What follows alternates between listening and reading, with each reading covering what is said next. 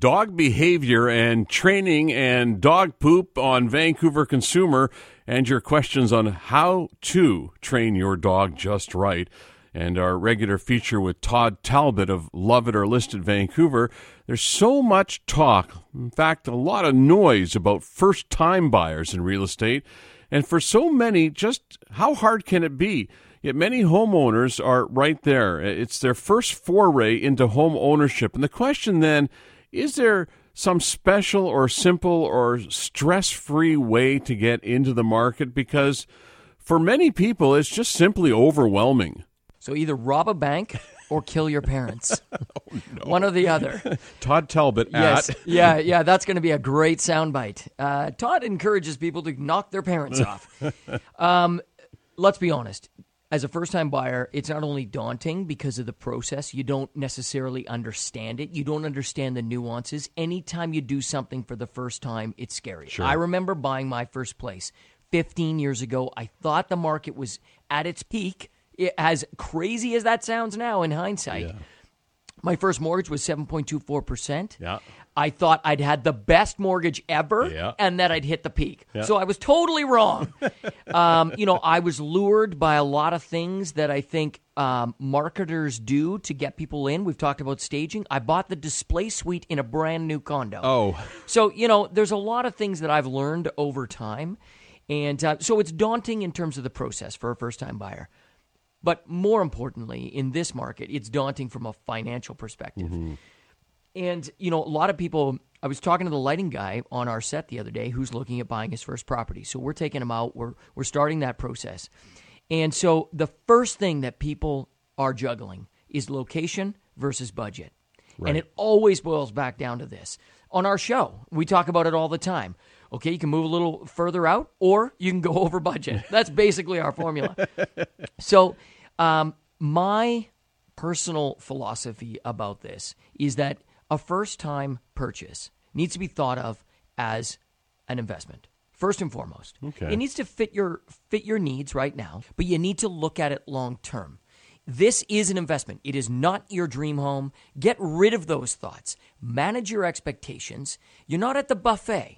You're making a peanut butter and jelly sandwich, and you want to make a good one. Mm-hmm. So I like to suggest that we focus on location first and foremost. And if that means sacrificing some of the things that you think are really important to you right now, like 10-foot ceilings, or I want a loft, or whatever it is, in-suite laundry. I mean, make some of those sacrifices with your first purchase in order to get into a location that is going to have the best capital appreciation. Right. Chances are you're buying a stratified property, might be a condo or a townhouse. Very few people are launching into a detached house as their first property, especially in Greater Vancouver. Right. So those places you're not going to be able to add a ton of value through renovating. Most of the appreciation of that property is going to be based on the market. Location. So focus on that. Managing your expectations is critical, I think, and this is something that, because the market is so wacky and so out of control right now, is very difficult to do, and especially if you're a first-timer and you don't really know the rules of the road, it can become, as we said, a little overwhelming. Totally. And then you couple that with and I keep referring back to emotions, because I think emotions are huge when it comes to your home. So you want this place, you fall in love and you see yourself there. Do you have any ideas on how to manage those expectations in a realistic way? It's like dating. You need to have your heart broken a few times, and you need to be prepared for that. And I think going in with the idea that you're going to lose a few times is great. You need to go through that process. And the biggest thing that I tell people right now is that take your time. It's very easy to get caught up in the frenzy of this market. And even when the market's not hot, that you feel like it's got to be rushed. Yeah, you feel pushed along. Put yourself in a position where you're not rushed. Make sure you're either renting a place or you're living at home or wherever it is, that you're not pressurized to leave that place and buy a place and move in. You've got lots of time. Go slowly, ask a ton of questions. Make sure that you're working with someone who's passionate about first-time buyers. Right. Because it's a really interesting process. I still do workshops for first-time buyers, and I think I always come out so jacked after that conversation because It's one of the ways that we can take care of our financial future is to lay the groundwork. But you got to make sure that first step is a smart one and it's a wise one and you've bought correctly. That's Todd Talbot from Love It or List It Vancouver, which is on the air on W Network with your co-host Jillian Harris, 10 o'clock Monday nights. That's right. And I say thank you once again this has been so much fun. Thank you for being with us. Ian, it's a pleasure. You make a good cup of coffee. Some solid suggestions for entering the real estate market. Again, watch Love It or List It Vancouver tomorrow night at 10 o'clock on W Network. We're going to talk about dogs, dog training in particular when we come back. This is Vancouver Consumer on News Talk 980 CKNW. Shelley Smith is an award-winning certified master dog trainer with an educational background in psychology. She's been training dogs and their owners for over 12 years. Shelley's training combines counter-conditioning, replacing unwanted behavior with more appropriate behavior, and positive reinforcements rather than just the old method of reprimanding for bad behavior. And we welcome your calls as well regarding your dog's behavior, good, bad, or indifferent, at 604-280-9898 or star 9898 if you're mobile. Good morning to you, Shelley. Good morning, Ian. Nice to have you back with us. Thank you. Let's start with what they call the 5 basic commands. Sit, come, down, stay, and leave it. Would you concur that those are the most important 5 commands? Probably. I add a stand in there, stand, stay. I use that quite a bit with my dogs. If it's raining, I don't want them to necessarily sit on the pavement, so I'll tell them stand, stay. If they're in mud or something and I don't want them to, my backyard's a bit muddy, and I don't want them, if I'm opening my gate, to go into the driveway, so I'll just say stand, stay. As well for wiping their paws.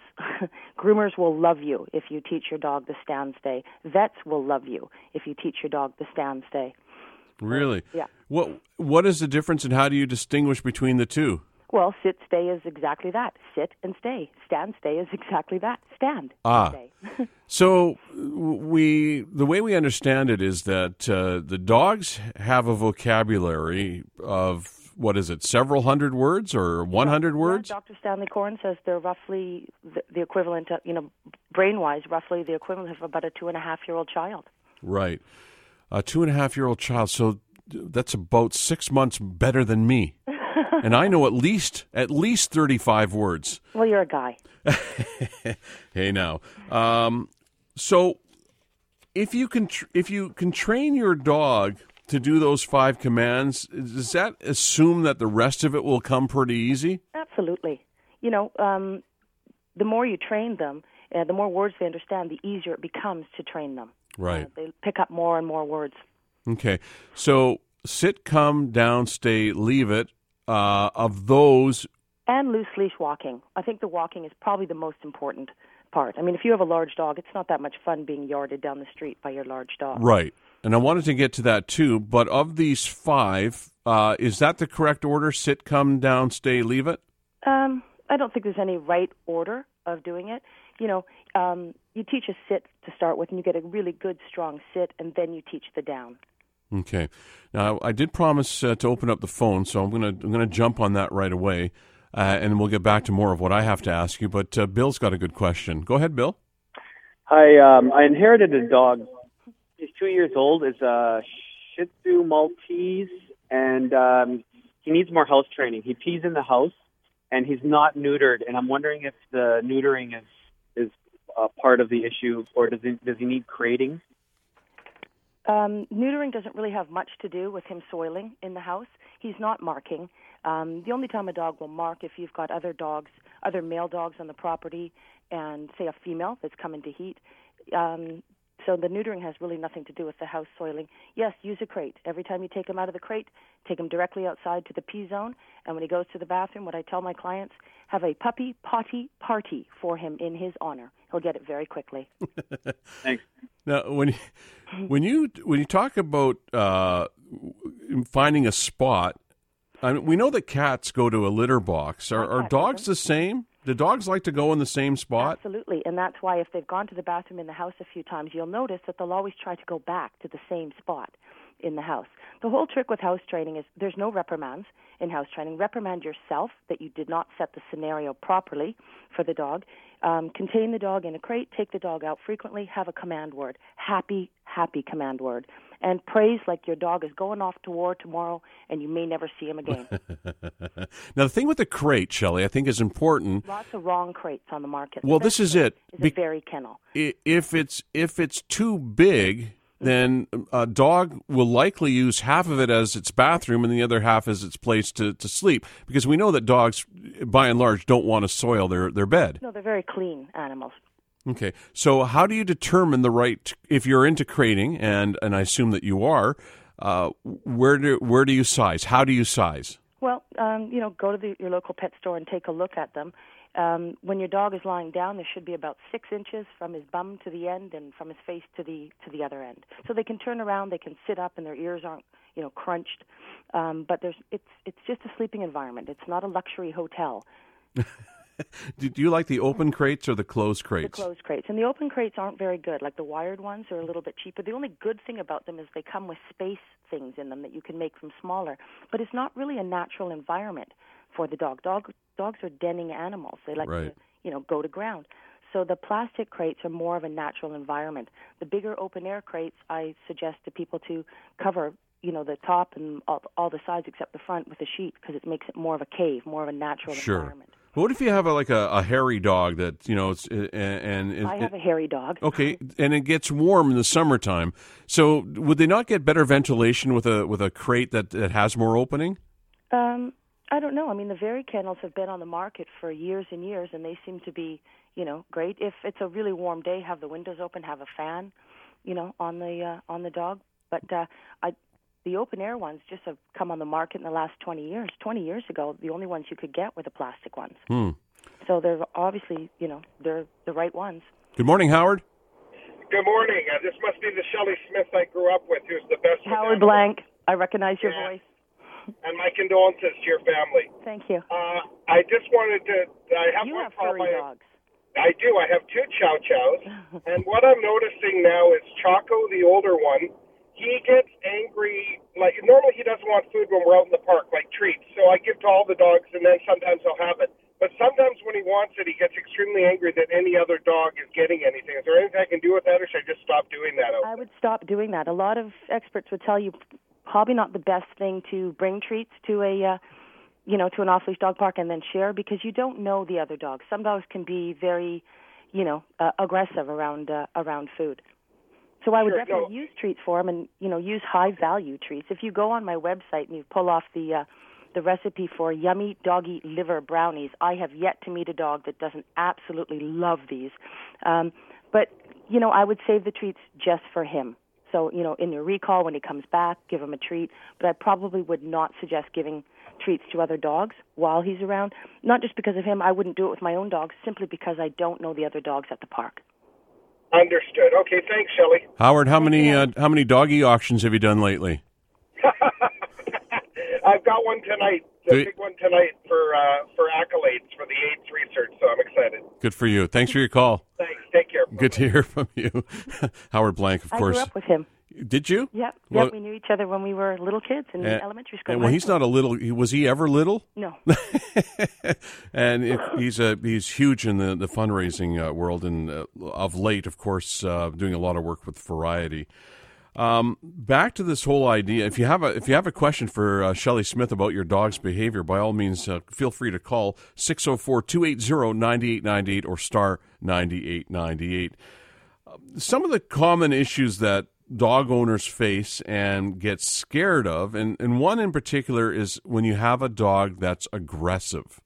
And is there anything that can be done about that? Is there an easy fix? Because I think what happens is that the owner gets frustrated, maybe the owner gets a little aggressive, and the dog just starts to mirror what you're doing. Absolutely. That's probably the most common problem that I see, dog-to-dog aggression and dog-to-people aggression. That's my bread and butter in terms of private lessons. And it is fixable. It's not, wave a magic wand and it's fixed, but you can teach your dog an alternative response.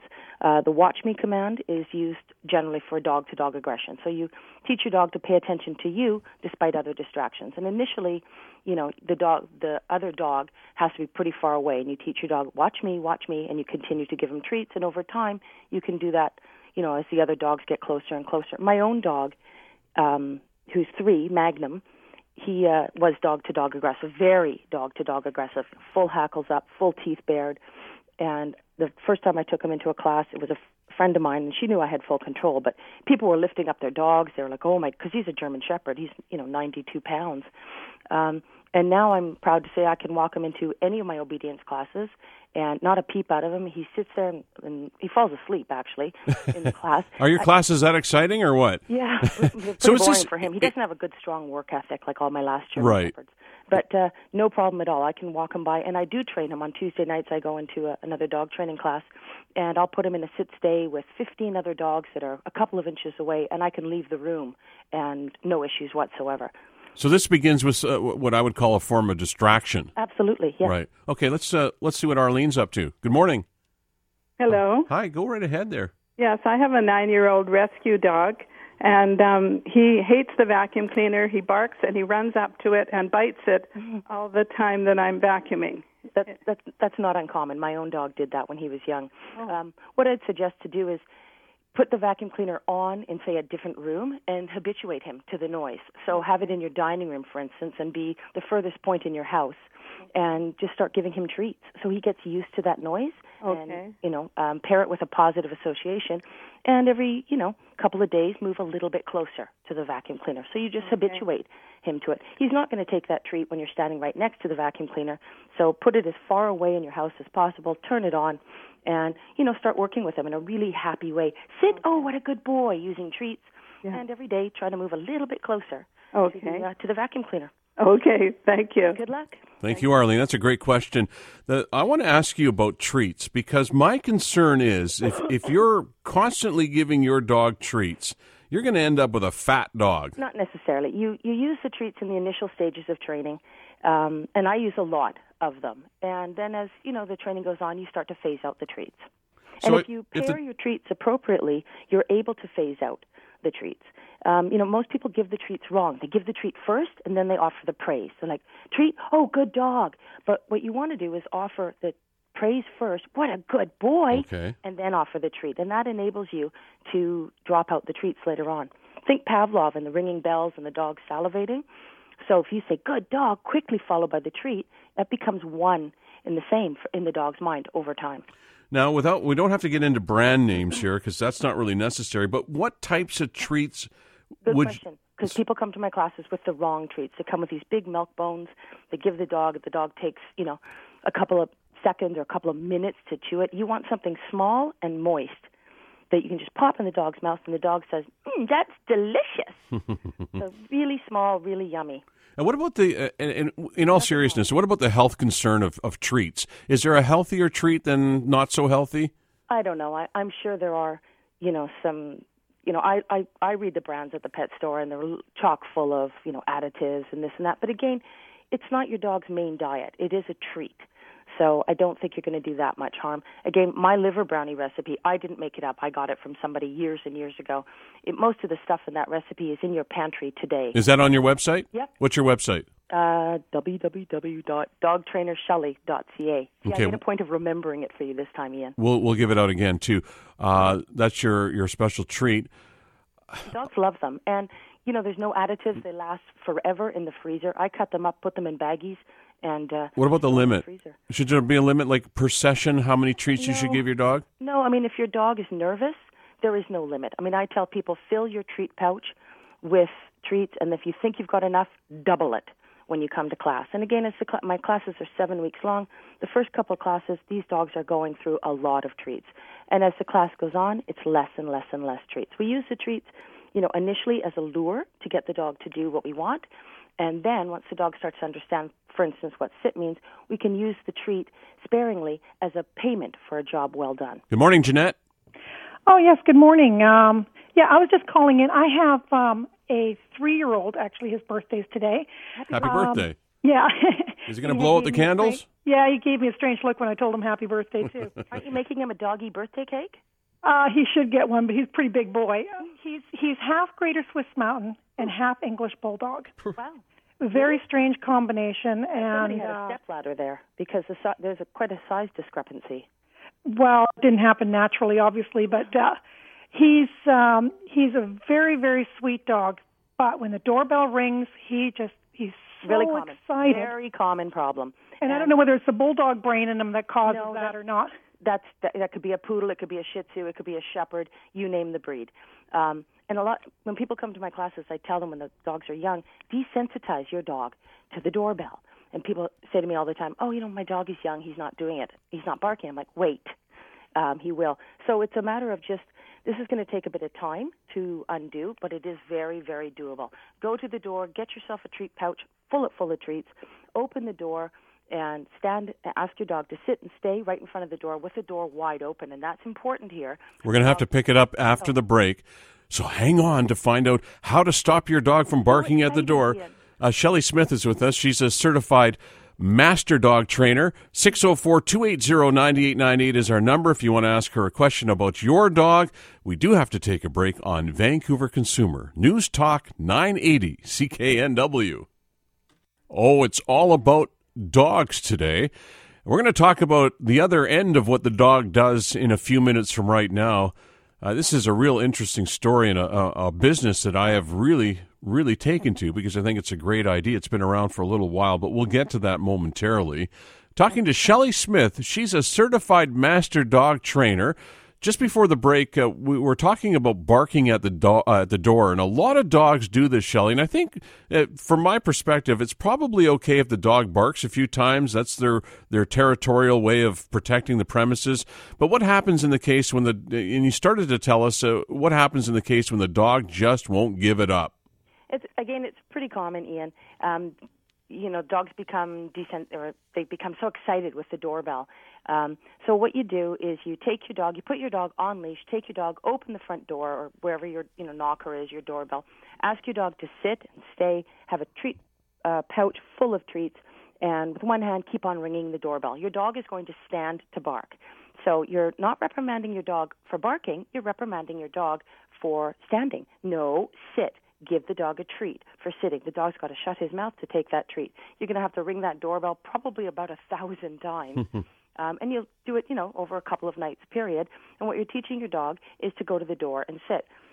You don't need, dogs will alert the pack if they hear a noise outside of the house. People say to me all the time, well, I want a bit of that guard dog, thing I want to know. And what I tell people in my classes is, the people who are coming and ringing your doorbell are not coming to rob you. By and large, they are friends and family. So why do you need your dog to carry on with the doorbell? And it is an easy fix. With the last caller, her dog was 9, so she's going to have to undo 7.5 years of work. So it's probably not going to be done in one night. But the reason why the door has to be open initially in the first stages of this training is so the dog can see, hey, wait a minute here. There's nothing out there. Right. Why am I barking? Once you've done that a couple times, then you do a setup with the door shut. Maybe get a family member. I always send my husband out to do it. I want to stay inside. And I try to do it on rainy nights for him as well.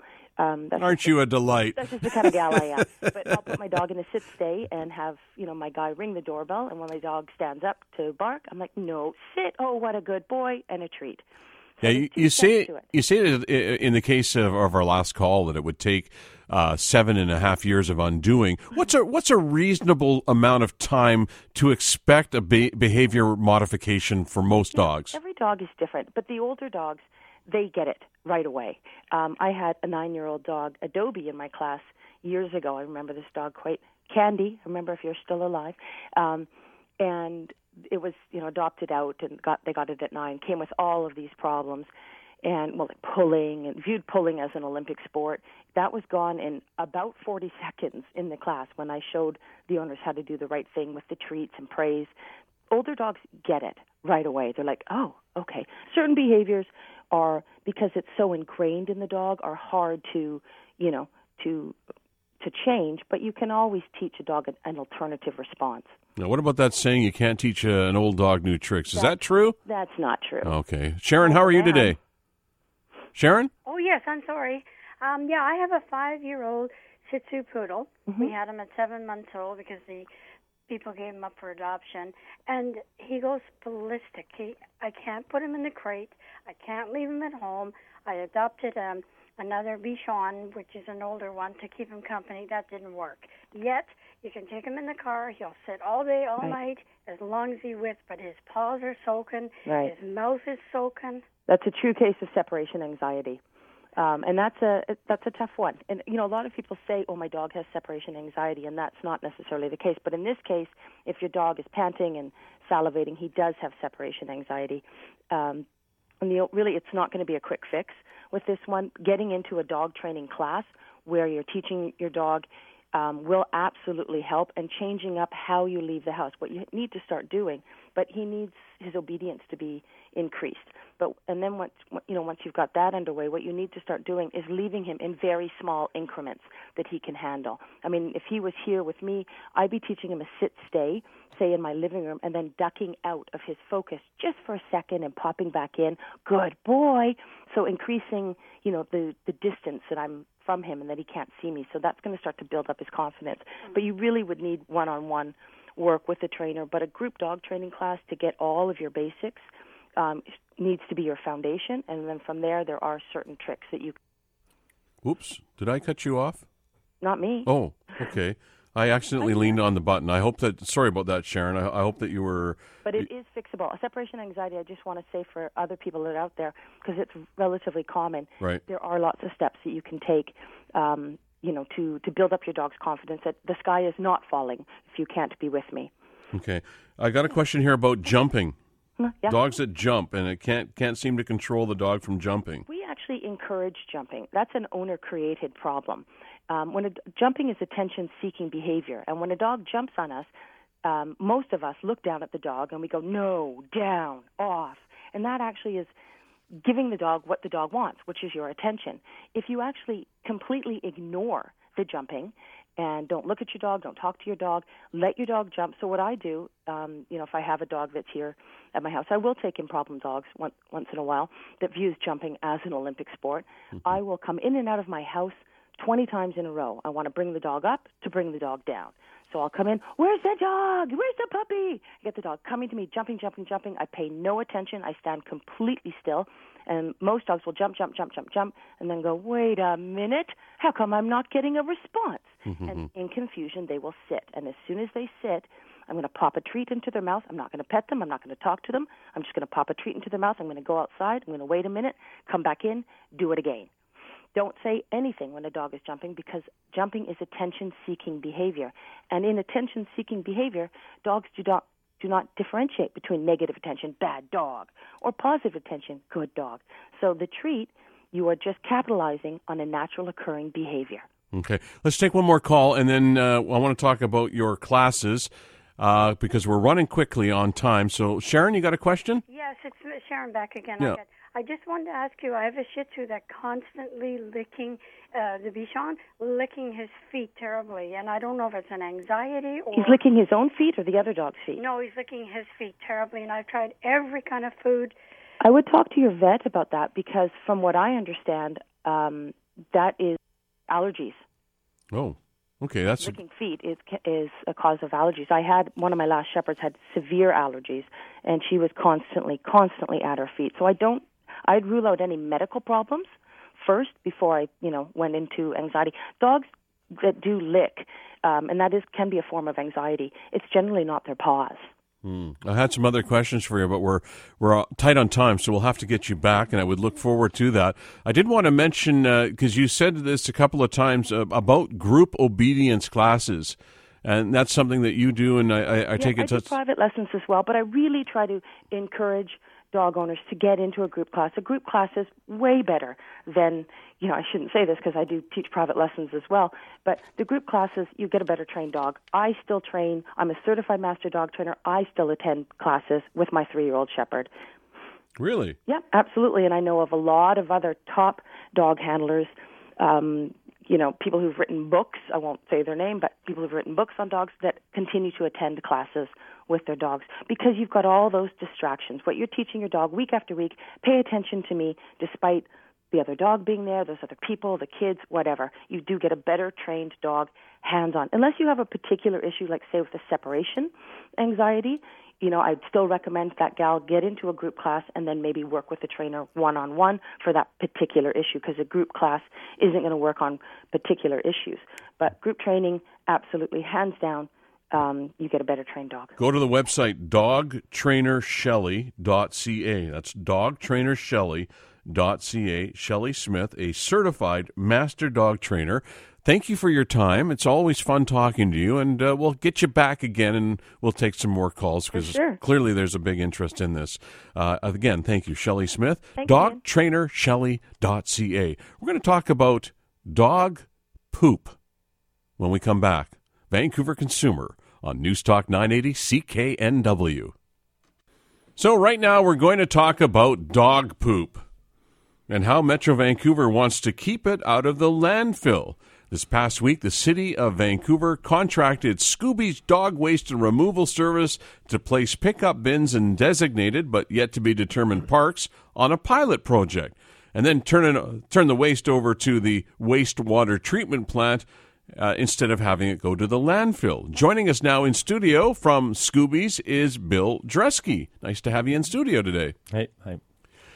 At one time, one would have thought they were doing the right thing by picking up after the dog and just tossing it into the trash can, but apparently that's A, not a good idea, and B, against the municipal bylaws. Yeah, it's Scooby's has been around since 1992, and we've been working with various municipalities trying to get them to do this, but yeah. Every municipality pretty much has a bylaw in place saying that you're not supposed to put animal feces into the landfill. It just never really seemed to was being enforced. I guess it's like licensing your dog. Most people don't do it, or the majority don't. Yeah, I don't know about that. I know I have 2 dogs, and they're both licensed, and I know lots of people who don't license their dogs. They think it's a waste of money.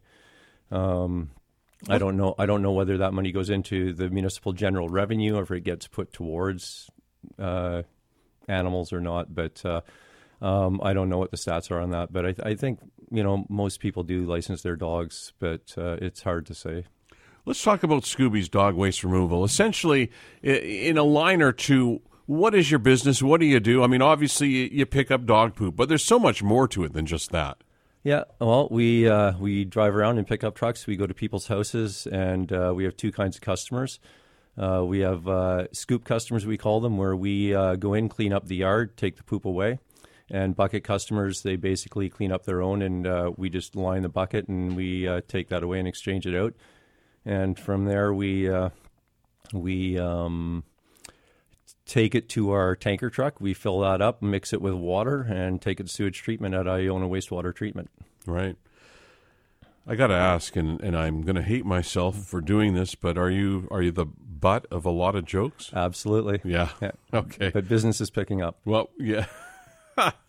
I asked for it, didn't I? Yeah. So tell me, help me to understand this. As a dog owner myself, I go to my favorite dog parks where they have attached to a pole, they have a plastic bag dispenser, and next to that is a garbage container, and yet the bylaw says you can't do that. How do we make sense of that?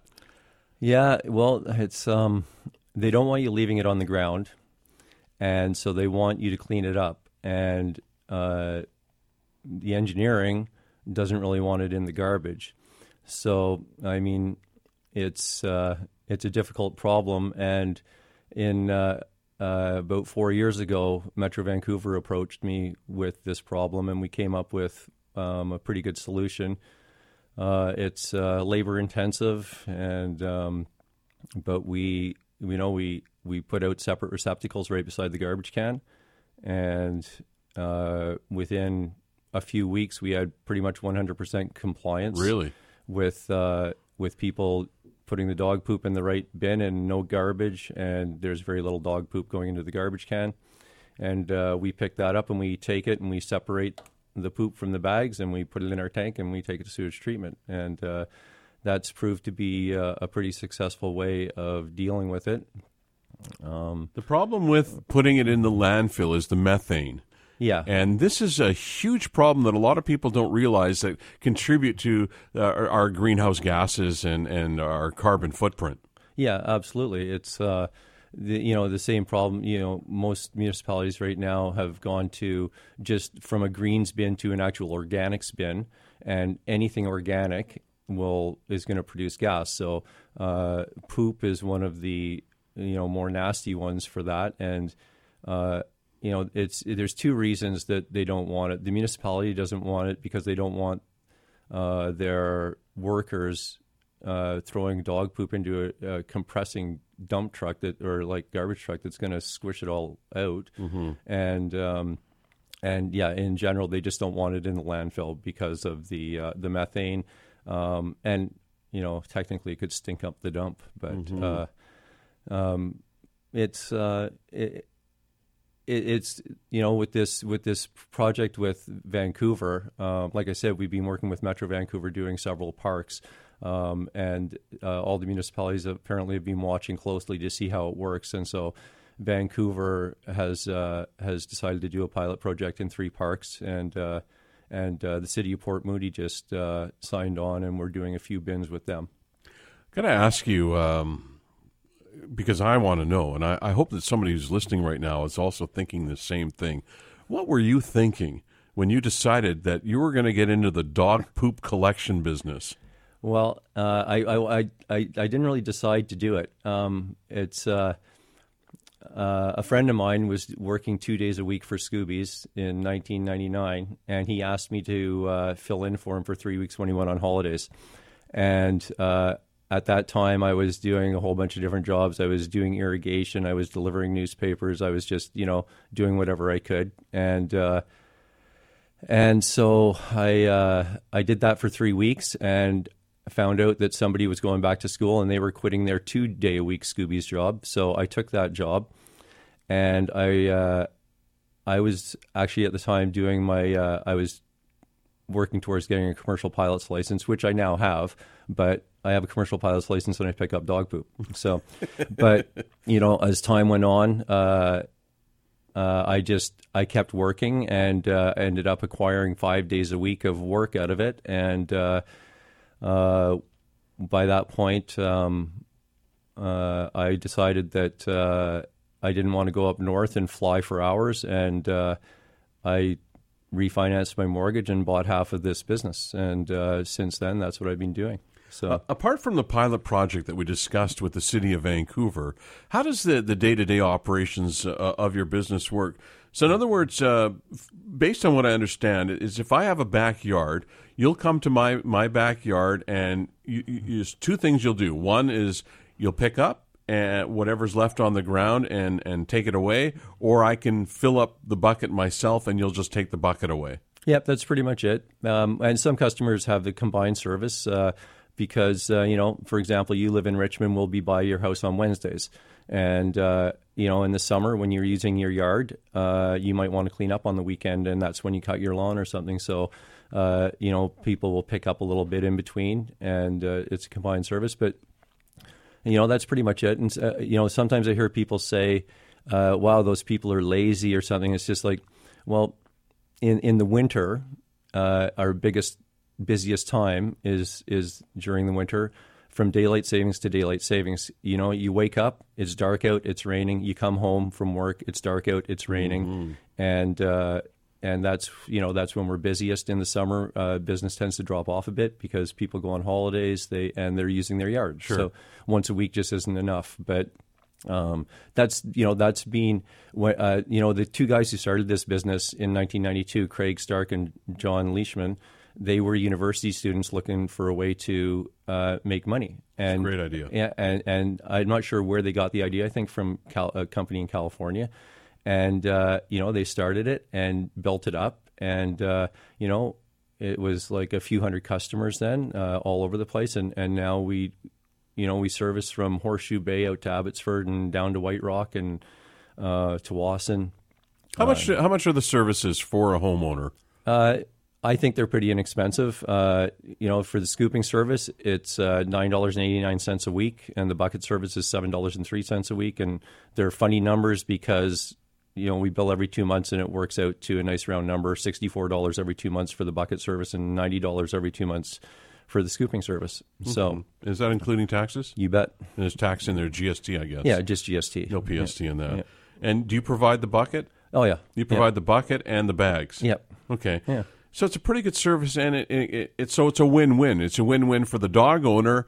It's a win-win for you as a business owner, and it's a win-win for all of us that live in Metro Vancouver by keeping that dog poop out of the landfill. Yeah. Yeah, for sure. Sounds pretty easy. What's the take-up rate? Are people signing up every day? Are people getting the message that this is the right way to do things? Well, the biggest challenge we've always had is, when people see my truck or I'm going somewhere, and the biggest thing we always hear is, "I never knew there was such a service." And then, our most business now is coming from the internet with Google and stuff. But it used to be word of mouth, and they would see our truck because we have signage on it.